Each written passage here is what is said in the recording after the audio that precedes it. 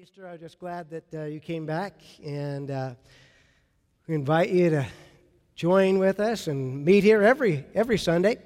Get involved with a life group, and I just want to share a little bit from what Melissa was saying. Not only do we love our life group, but the reason that we believe they're so important is that we need people around us. We were never designed to be Christians alone, and we need people that will help keep us accountable.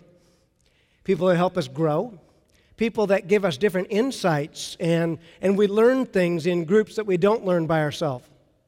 And one of the reasons that that's so important is, as we've been reading on Wednesday nights, we invite you to Wednesday nights as well, but we've been talking about walking circumspectly in these days because the days are evil. And so it's as the days get increasingly darker and things get more confusing, these are not the days that we should be walking alone. These are the days we need people around us to help watch out for us and say, hey, watch your step there. Not to point out sin and not to critique our lives, but to say, ooh, be careful, I wouldn't step there if I was you. And we used a little illustration during on Wednesday night I want to share with you, and hopefully you won't get offended by this, but, you know, I went to pick up a missionary a year and a half ago, and when I picked him up from the bus station or the train station down in Portland, got out, finally found him, came back and got in the car, and it was cold. Turned on the heater, and pretty soon I was like, what is that smell? And just me being me, just honest, those of you that know me, you know me. I thought to myself, well, he's been on a train for a week. He was coming from Baltimore. He's been on a train for a week. He stinks.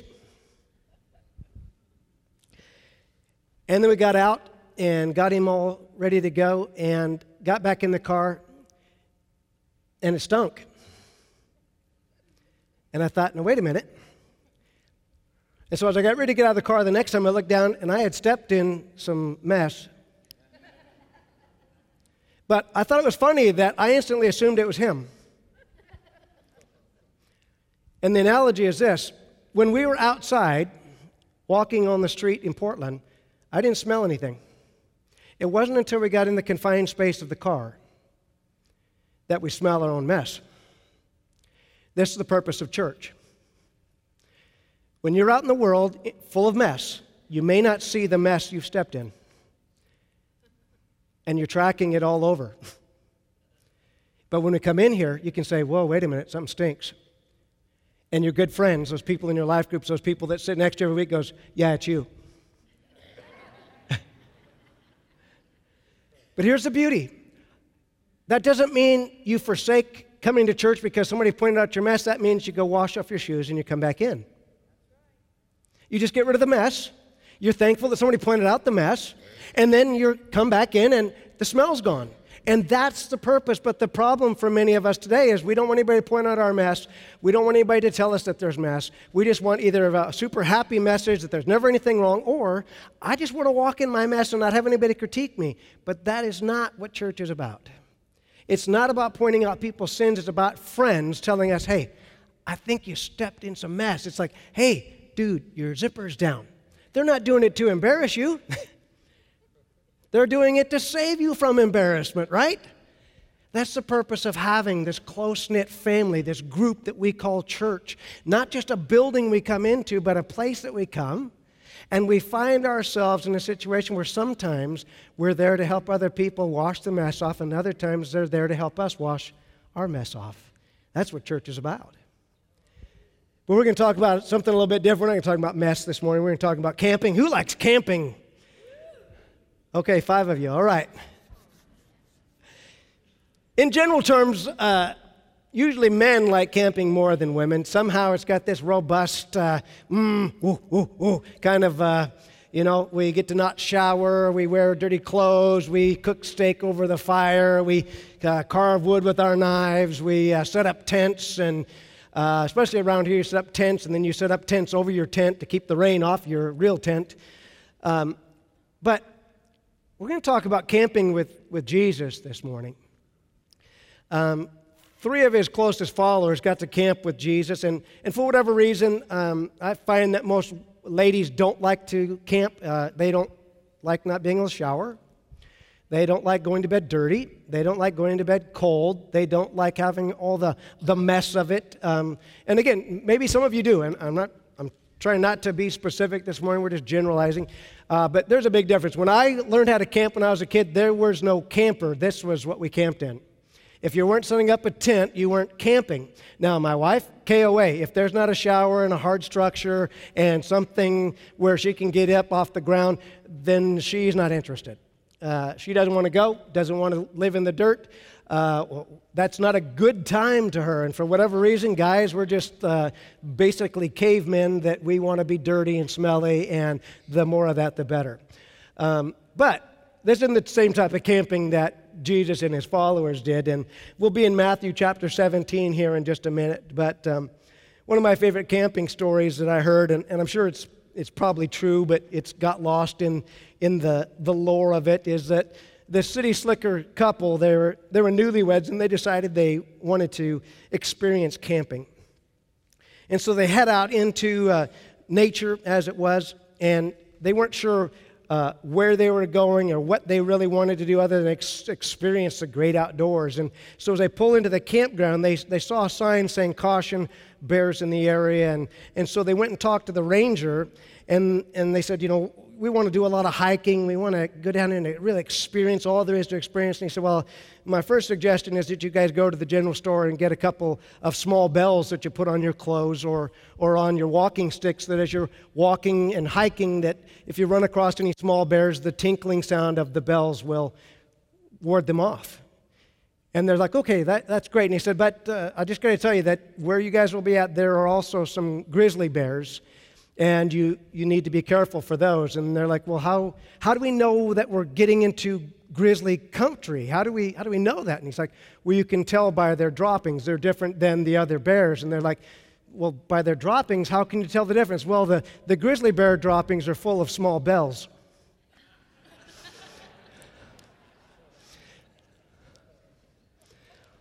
So stay away from that area.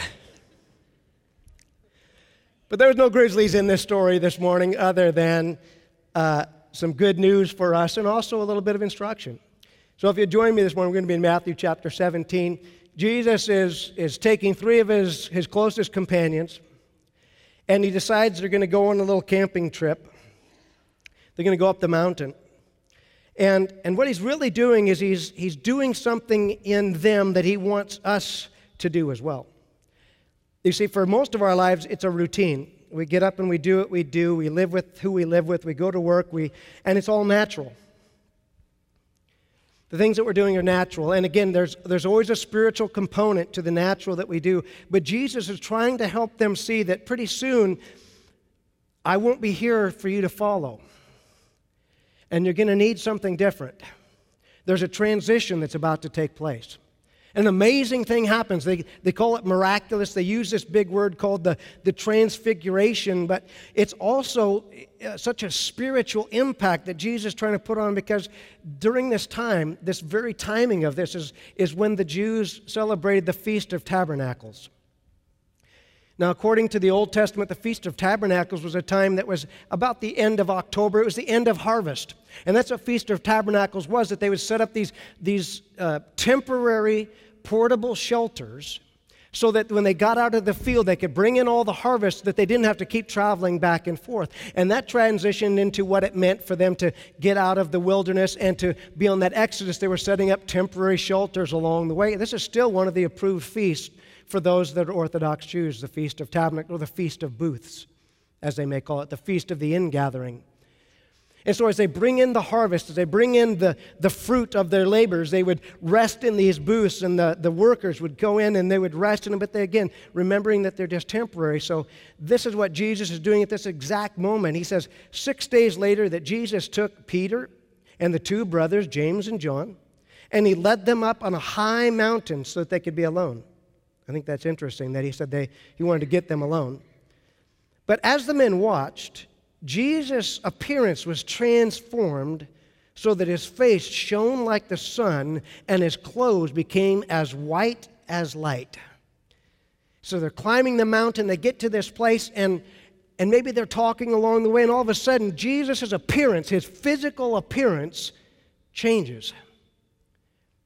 And they see him in a way they've never seen him before. I mean, most of the time they've seen Jesus' backside. They've been following him, walking behind him as he goes from place to place.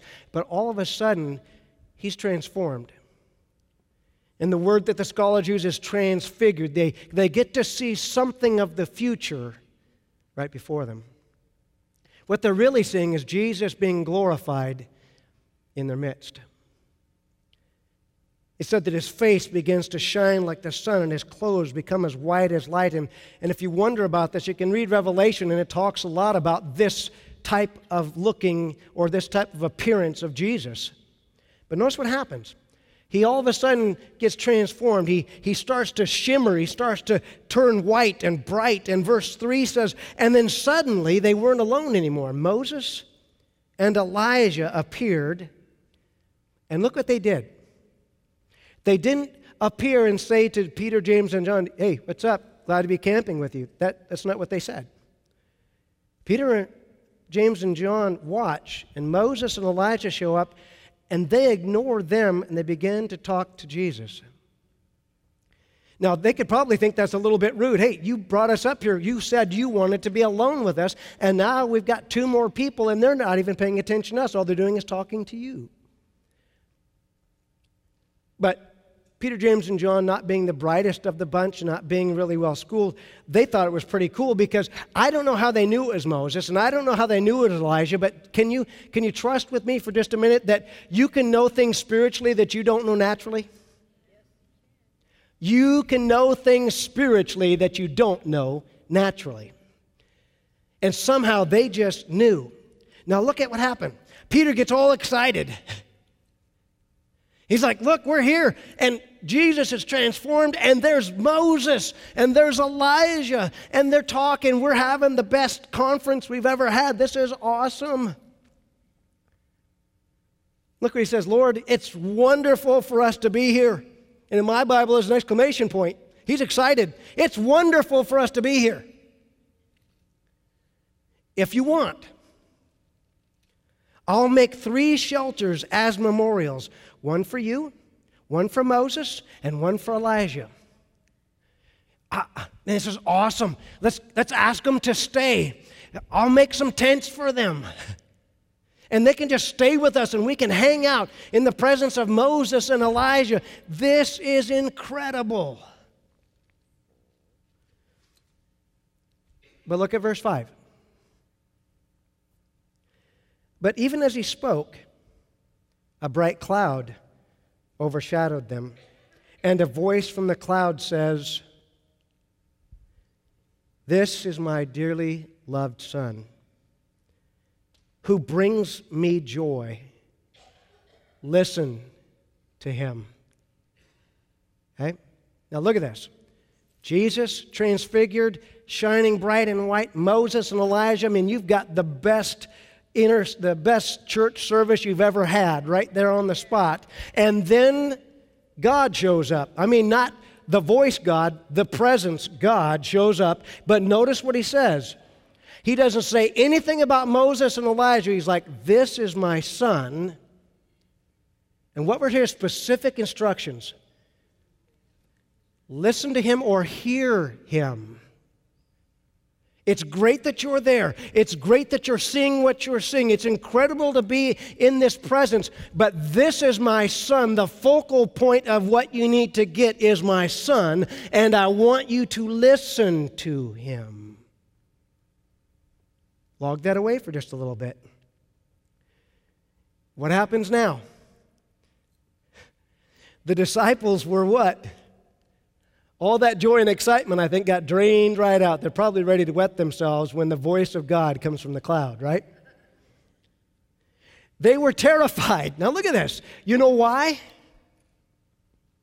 They didn't expect that, I think. And I think there's times when we get pulled into spiritual experiences and spiritual presence that we think it's about this thing, and then God says, "Oh no, it's not about that at all. What you were wanting, what you were seeking, that's not what I'm after. If you're not after Jesus, you're missing the point." And I'm here to tell you, as somebody that's been in Pentecostal, charismatic, Spirit-filled services, sometimes all that is great, and sometimes it has nothing to do with Jesus. Sometimes it's all about, we're excited to be here, this is awesome, let's keep this up forever. Great, the revival's going next week too. Woo, let's go, let's go. But is it about Jesus? Is it about seeking Him? Is it about listening to Him? Is it the experience is awesome and powerful, and spiritual experiences should be experienced? We're going to talk about in the weeks to come. We need experiences of God and the power of the Holy Spirit, but not just to have the experience. They should point us to Jesus. They should point us to be changed in that presence, in that experience. Not to just have goosebumps, not to just have a better service, but to experience Jesus and draw closer to Him, to learn something we didn't learn before. And it's hard for us to understand because we get caught up in the moment. And I don't want to down anything or condemn anything. I'm just telling you, we need to open up our eyes that if we're going to pursue the presence of God, if we're going to pursue the fullness of the Holy Spirit, our focus should still be the same. How does this draw us closer to Jesus? And if it doesn't, what's the purpose? Because it feels good? Because that's our tradition, because that's how we learned it. And again, maybe some of us learn different ways, but the power of the Holy Spirit, the presence of God, should draw us into a deeper walk and a closer relationship with Jesus Christ. And if it doesn't, maybe the experience was not well used. I've been in those experiences. I've seen people laid out on the floor. I've seen people do incredible things. I've seen the gifts and the movings of the Spirit. But I've also seen people that laid on the floor for hours and they got up and their life was the same or worse in the weeks that followed. And I asked myself, what was the point? You got a little nap. There was a spiritual experience, but your life did not change. You were still critical. You were still seeking an experience. Your walk has not gotten closer. It didn't deepen your prayer life. You don't have more faith. What was the purpose of that experience? And sometimes the purpose of the experience for us is just to have the experience. And I know there was even times in the church where people felt compelled to speak in tongues or to move in the Spirit so they wouldn't feel like they were on the outside looking in. And they weren't after the experience of Jesus. They were after experience so they could be part of the culture.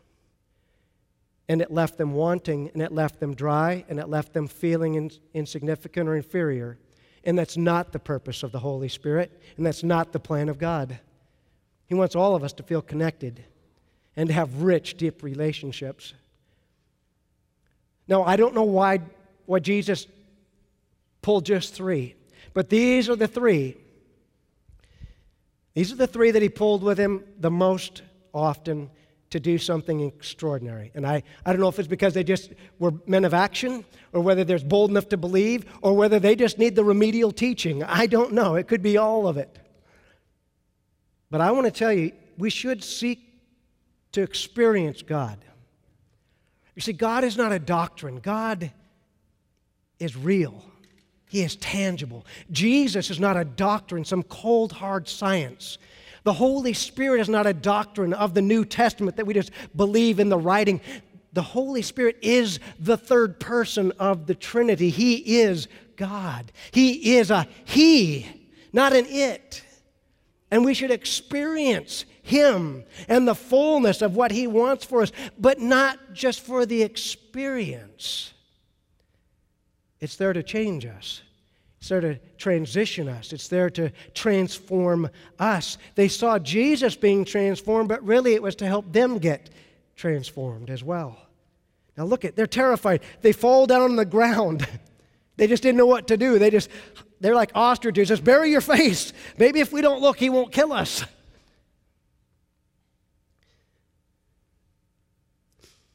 And you've probably heard that joke too. You know, you're walking through the woods and you come across a bear. And one guy stops to tie his shoes and the other guy starts running saying, you know, you can't outrun the bear. And he says, I don't need to outrun the bear. I just need to outrun you, right? I think that's what happened right here. These guys they're all giddy, man. This is awesome. Jesus is glowing. Moses and Elijah show up. This is incredible. And then all of a sudden a cloud comes in and they're like, whoa, what is this? And then the voice of God speaks. And they didn't know what to do except for fall on their face and hope. Because you got to understand, these are guys that know their history, that when you get in the presence of God and things go bad, people die. It's not like today we're like, oh, the presence of God, this is going to be awesome, and we come without fear and reverence.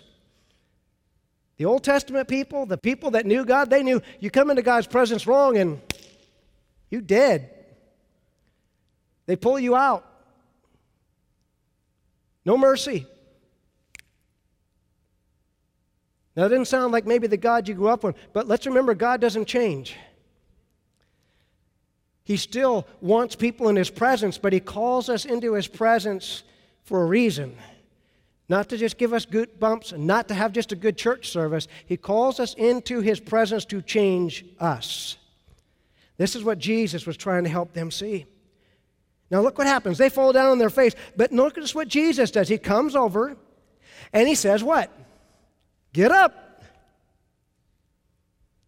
Don't be afraid. Why are you so scared? God just said, look at me, and then listen to me. Now let's see if they're going to do it. Get up and don't be afraid. And when they looked up, look what happened. Moses and Elijah were gone, and they only saw Jesus.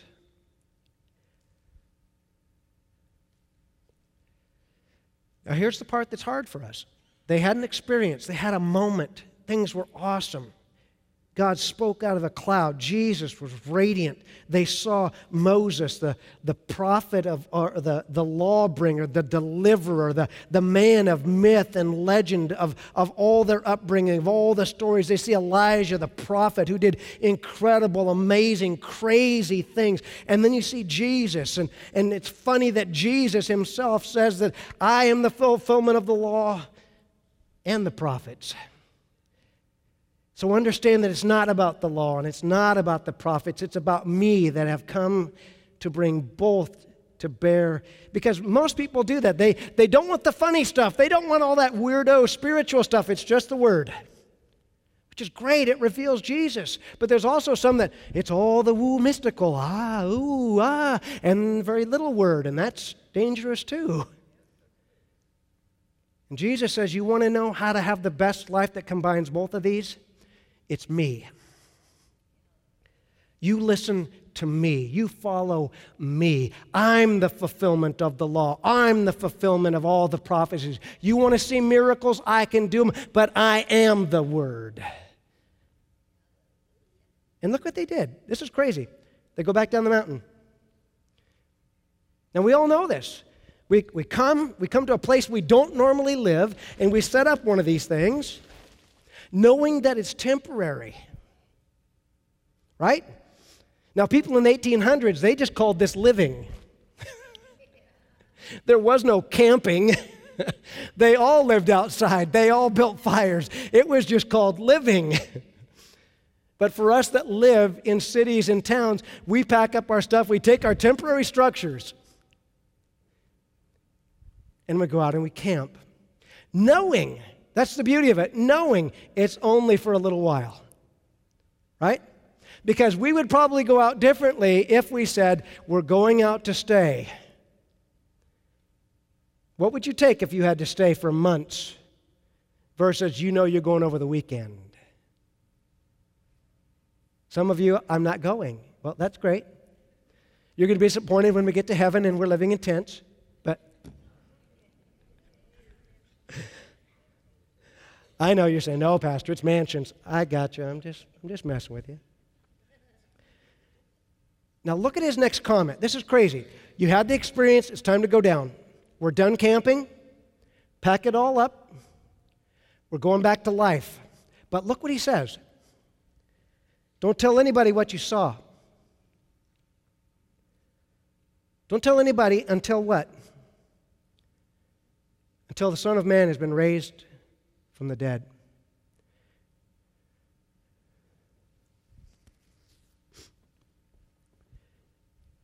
That's a bummer, Jesus. We just had a great time. And now you're talking about death again. What is it with you? What's this morbid fascination with death? Why can't we just enjoy this moment?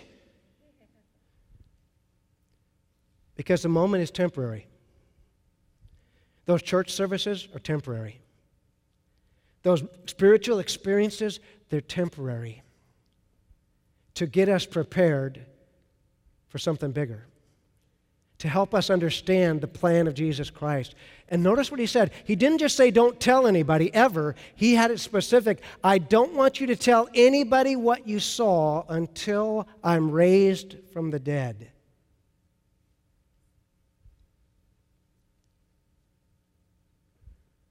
He's giving them information that they don't need for tomorrow. He doesn't die tomorrow. But it's like a lot of information that we get. I remember in my military training, we had survival training. And it wasn't to be used the next week. It was a period of time, and they're like, you need to store this up and keep it locked away. It's just in case. For that time. And that's the purpose of those spiritual experiences and that spiritual teaching and that God moment is for you to log away what you heard, what you saw, what you experienced, not to stay there in camp. See, that's the problem. They wanted to stay there in camp. This is awesome. Let's stay here forever. I'll create some shelters and we'll just hang out here. And he's like, that's not my mission. That's not my purpose. That's not what I've called you to. But if we're not careful, we get caught up in those moments and we want to stay in that presence moment forever. And it is awesome. And it makes us feel good. And it should convict us. But can I tell you, you can't stay in revival forever. It was never designed to stay that way forever. We can't handle it forever. We have to get on with life because we have a mission that God is going to reveal very soon in the Scriptures, and He's revealed it to us, but somehow we get off track.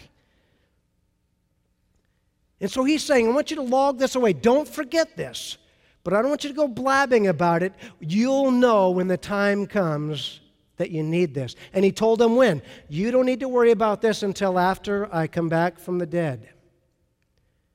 Now let's transition a little bit. We're going to go to the end of the story that we shared last week. Last week we talked about Jesus was crucified, died 3 days, raised from the dead, and came out victorious over death, hell, and the grave, right? That's what we celebrate. That's what Easter is all about. It's Resurrection Sunday. He made good on what He said He was going to do, right? So here's just the moments after this. Matthew chapter 28. Here we go, verses 16 through 20. We sometimes forget this. We love to celebrate the resurrection and the victory, but He also shares this. Look what He says. Now He takes all of His disciples where? Going up to the mountain. Sound familiar? Where Jesus had told them to go. Verse 17, when they saw Him, they worshiped Him, but some of them doubted. Now remember, this is Jesus back after the resurrection. He is alive and well, but He's no longer fully human because He's never going to experience death again. It's funny, He's standing right there before Him, and it says, and some of them doubted. I mean, they're seeing with their own eyes, right? They actually see Him. They're actually doing what He told them to do. You go to the mountains and meet me, but they still are doubting. And He doesn't complain about that. Just like maybe you, like Melissa was saying today. Maybe you can't fully buy into everything. Did you know that Jesus is okay with your doubts? He doesn't get discouraged by those, neither should you. We all have doubts about some of the things that He says or does, or the way that He does them, or the way He wants us to do things. But even those closest to Him were still in doubt. Verse 18. Jesus comes and He tells His disciples, look at this. I've been given all authority in heaven and on earth. I now rule the universe. Death doesn't have any sway over me. Sin has no sway over me. The law can no longer hold me. No human being's efforts or the efforts of men will ever be able to hold me down again. I have been given all authority. Everything that has ever been created is now under my control. but they still don't get it. So he says, now that you know this, I want you to go and make disciples of all the nations. And that was probably freaky to them. These are Jewish boys, some of them fishermen, not professional preachers, teachers. We got tax collectors. We've got zealots. Guys that feel ill-equipped, and yet he's saying, I want you to go to the nations. I don't speak those languages. I don't know how to tell people that. I don't know how to do Bible studies. All I've been doing is following you for 3 years, and now you say I'm supposed to go out and teach people in foreign lands and foreign nations? Yep.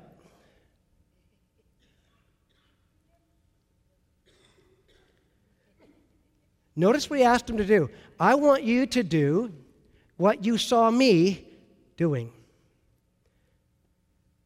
What are we supposed to do? I want you to baptize them. Had they ever seen baptisms before? Certainly. I want you to baptize them in the name of the Father and the Son and the Holy Spirit. Teach these new disciples to obey all the commands I have given you. And be sure of this, I will be with you always, even to the end of the age. Now here's the part that we sometimes forget. It wasn't long after this that Jesus was with his guys, and all of a sudden he began to levitate off the earth, and he disappeared into the clouds. And I'm sure some of them thought, you said you would always be with us. But he tells us in John, unless I go away, I can't send the helper. And the helper is me, and the helper is God, but the helper is the Holy Spirit. I won't leave you alone, but I've got some other work that I've got to do. But you can trust him like you trust me. You just won't see him. And that's the purpose of those experiences. You go where you don't see me anymore. You're transitioning from the natural following to the spiritual following. I go where I see you leading us. And we got to ask ourselves a couple questions here before we go. How do you feel about the Holy Spirit leading you? Do you allow the Holy Spirit to lead you? And this is very important, and I want you to, if you haven't heard anything else, I just ask you to focus in on this part. One of the problems of our modern day church, not just this church, the church at large, is not being led by the Holy Spirit. It's not that they don't believe, but it requires something different, just like camping. You see, camping requires preparation. Camping requires something of me. I must go and prepare a place. And Paul himself says in the New Testament, he said he was actually a tent maker. And he says, you know what? We're just tents. And someday this tent will go away and the Spirit remains. But everything that we're experiencing here is temporary. The best church service you could ever remember was temporary. To be replaced someday with the full presence of Jesus Christ and God. To prepare us for something better. And that's the problem with our life here, is that it is temporary. But some of us are trying to set up these tents to be permanent. And we're beginning to question, is this all there is, God? I mean, why is all this stuff going on? Why is my life a mess? You weren't designed to live here. This is just tent living. We're just camping here until Jesus comes to get us. He doesn't want permanent. He wants to be able to say, I want to move you over here. My presence is just as strong over here. But you don't understand. I was here for years. But I'm not there anymore. I'm over here. What do you want? You want to be permanent, or do you want to go where my presence is? That's a hard thing. I have to pack up and move again and take down the camp and get everything out and then put it back up again. And then just about the time we get comfortable,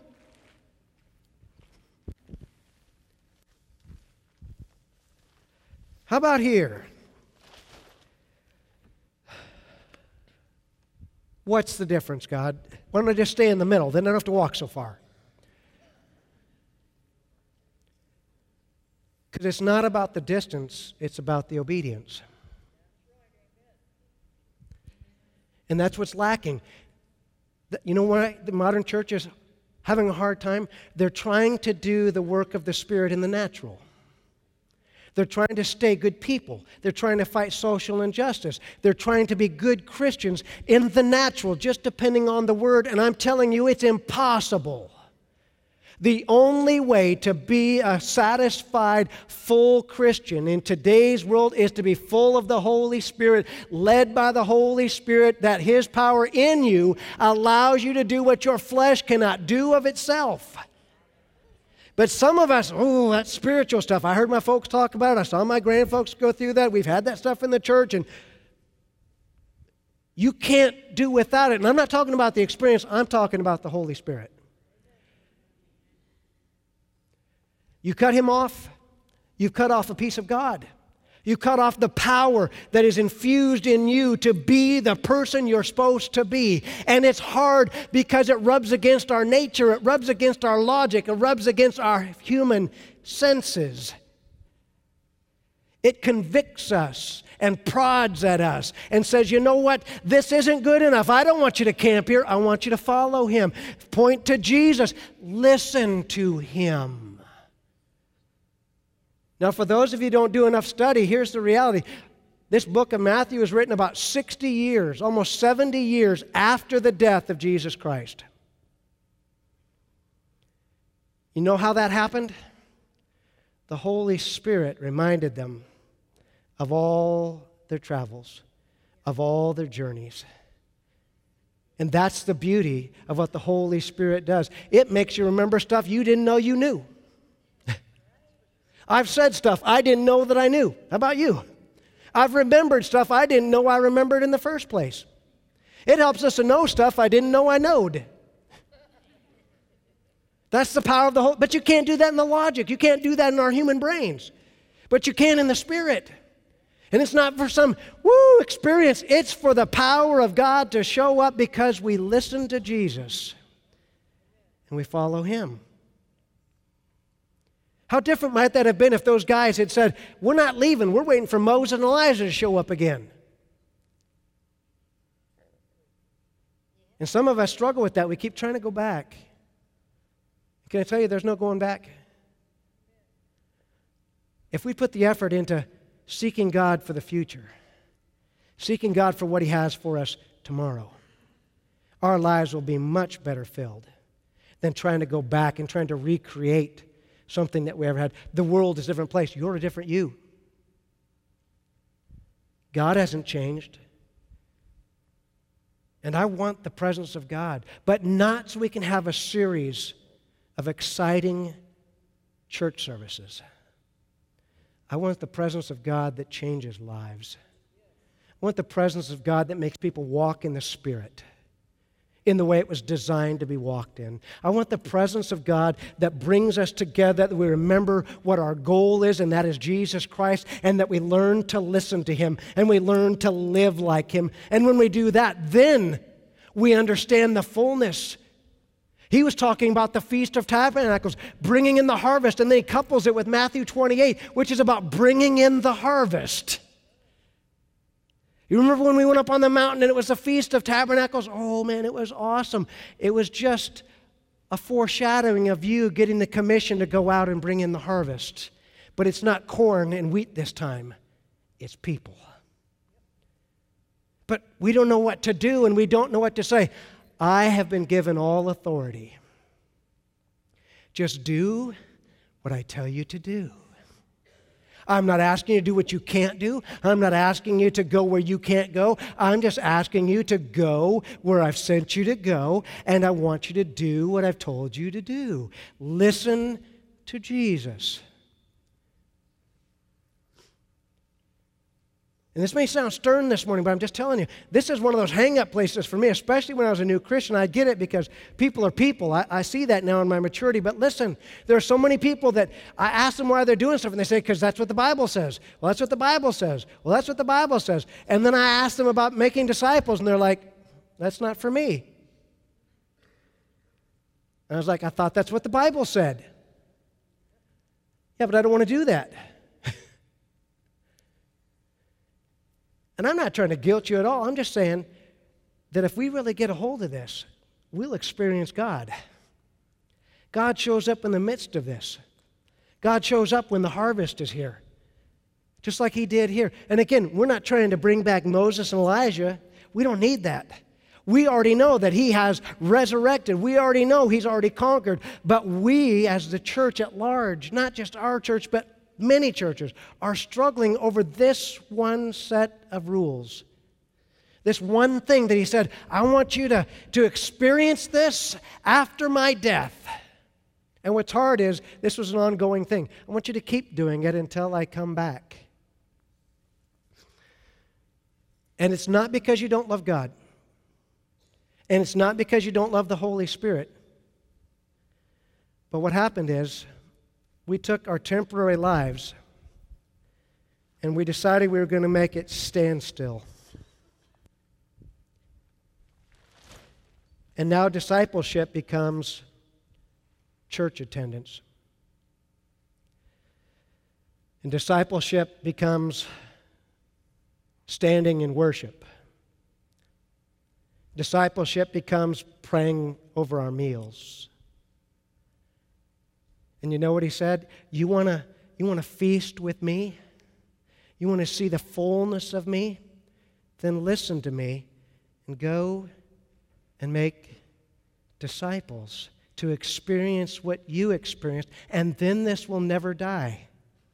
Because if you lead somebody to experience me, and they lead somebody to experience me, then this story, this great life-changing story that we're telling, will never phase out. But can I tell you, church, we're on the precipice of losing the next generation of church because they're saying, this just doesn't make sense, and it's not that I deny the Bible, but, it just doesn't really have any place in my life. But do we know why that is? We haven't allowed the urgency of the Holy Spirit to tell us that this world that we're in is still dying and still going to hell. And in computer terms, hell is the default. Did you know that? Unless there's a change in someone's life, hell is the default. And He says, I don't want that for anybody. I want everybody to experience my presence. I want everybody to know the fullness of the Holy Spirit. I want everybody to live this life that frees them up and they can have an incredible life until I come back. But if you don't change it, the default setting is not where we want them to be. And it's not about changing their minds. It's about introducing them to Jesus. You see, these guys, those three guys, they saw Jesus in the natural all the time, following Him. But they needed to see who He really was, and that's what He was trying to show them. You want to see what it's going to be like? And if I have my imagination and I can hold it up to the Scripture, I'll bet when He's on the mountain in Matthew 28, He looks like He did in Matthew 17. He's now glorified and glowing, and they're like, we saw you die, we saw you bloody, we're having a hard time believing this.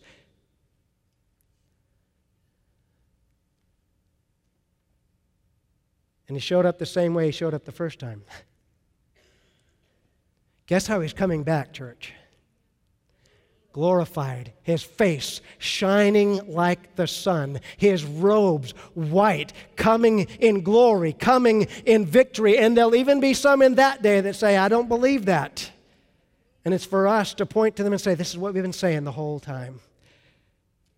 We've got to listen to Him. We've got to point people in His direction. We've got to get back to keeping the main thing. And yes, we want His presence. We're going to be hungry for it and desire it. But His presence is to do something for us. And we're going to talk about that right here. First of all, it's to prepare us. It's there to point out sin. Notice when God spoke, these guys didn't go, woohoo! They fell on their faces. God's presence for some of these times is to point out our sin and immaturity. This is what we call sanctification. He's like, hey, this is awesome, but in the light of my glory, do you realize how messed up this is? Do you realize you're lacking here? Not to hurt us, but to help us. It's also to help develop our hearing, because there'll be times He's not present. There'll be times where you don't feel like Jesus is that close anymore. And you've got to just go by what you know, by the love that He says that He's given us. It's also to renew us and refresh us and refocus us. We get tired, we get weary of the walk. And He says, hey, come up to me. Take some break time. Remember, they were so excited. This is a good thing. But He also said, we got to get down. We've got work to do. I've got places to go. I've got people to see. But the purpose of His presence is not for us to stay and play. And unfortunately, we get stuck in that. This is awesome. Let's do that again. Sing those same songs we sang last week where it felt like the Spirit moved, and preach that same message that you preached, and all just wear the same clothes. When we start sounding like a bunch of superstitious football players. We won the last 3 games because I didn't wash my jersey. I'm not washing it again. Well, that's great, but you stink. And that's not what helped you win the game.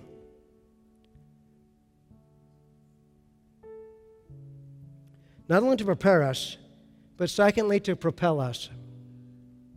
You see, we have to be prepared first. We need those times where we trust God, we hear Him, we know who He is in a different way, so that we will listen for what He's saying.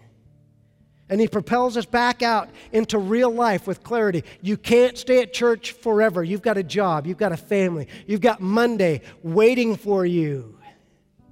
And it can either be, oh man, it's Monday, or it's another week. And God's leading me through it. It's also to propel us back into the harvest with urgency. The church at large has lost the urgency of the gospel. We're just waiting. Okay, we'll wait. And that's not exciting. There should be an urgency. There's people that need to hear what Jesus has to say. There's people that need to know the fullness of the Holy Spirit. There are people that need the life-saving truth of His Bible. But there has to be some urgency.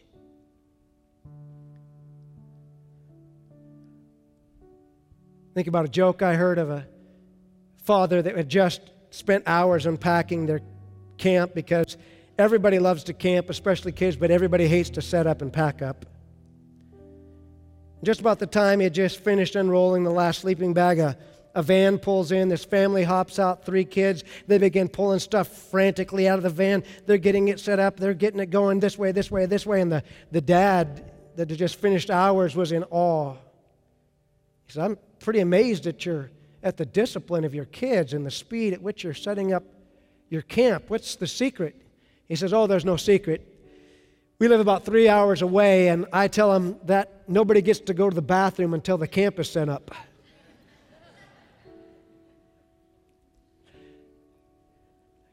Needless to say, there would be some urgency. Church, are you urgent? You know that there's family and friends that don't know Jesus Christ. And we can either choose to ignore and just hope that somehow it happens. We find the urgency to say, Lord, I'm going to redouble my prayer. I'm going to redouble the making sure I know the Word, that listening to Jesus for those times.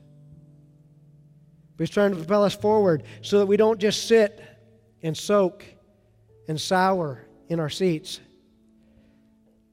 You see, it would change everything if you were listening instead of, man, that was a good service, to, I need to get a hold of this so I can share this with somebody else. You'd listen differently. Somebody needs to hear that nugget of truth. Somebody needs to hear that powerful scripture. But if you don't listen to be able to share it with somebody else, you're just listening for you. It'll be gone by the time you're at lunch. And then pretty soon it's like, we kind of heard this before. Yeah, every time Pastor, something about discipleship, and he's always talking about sharing with others, and can't he just move on? And we begin to sour. That water in your washcloth was great, except for when you let it sit on the sink for a month. What changed?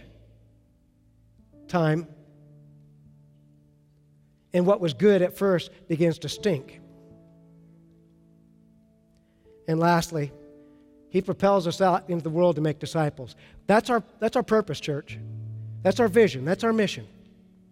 And it's not the only thing we do. This is done in relationship. We don't just say, who cares about you? I've got disciples to make. That's the wrong version of discipleship. Nor is it some class. It's about seeing other people, creating relationship. So that just like Jesus did, hey, let's get 2 or 3 together. I want to show you something. I want you to see Jesus as He really is. Not the argument, not the debate, not the religious figure, the Jesus that changed my life, the Jesus that transformed me. The Jesus that I now carry that gives me a sense of urgency that I'm worried for you. I care about you.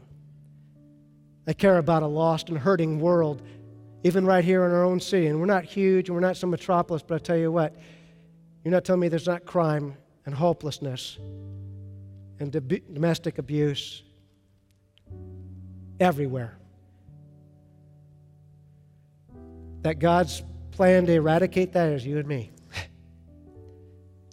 Not a government program, not more police, not more money spent, but people spend their lives changing people's lives one person at a time. Just one at a time. Don't go out to try to change the city. Just change one. Just change the one. But it takes a sense of urgency.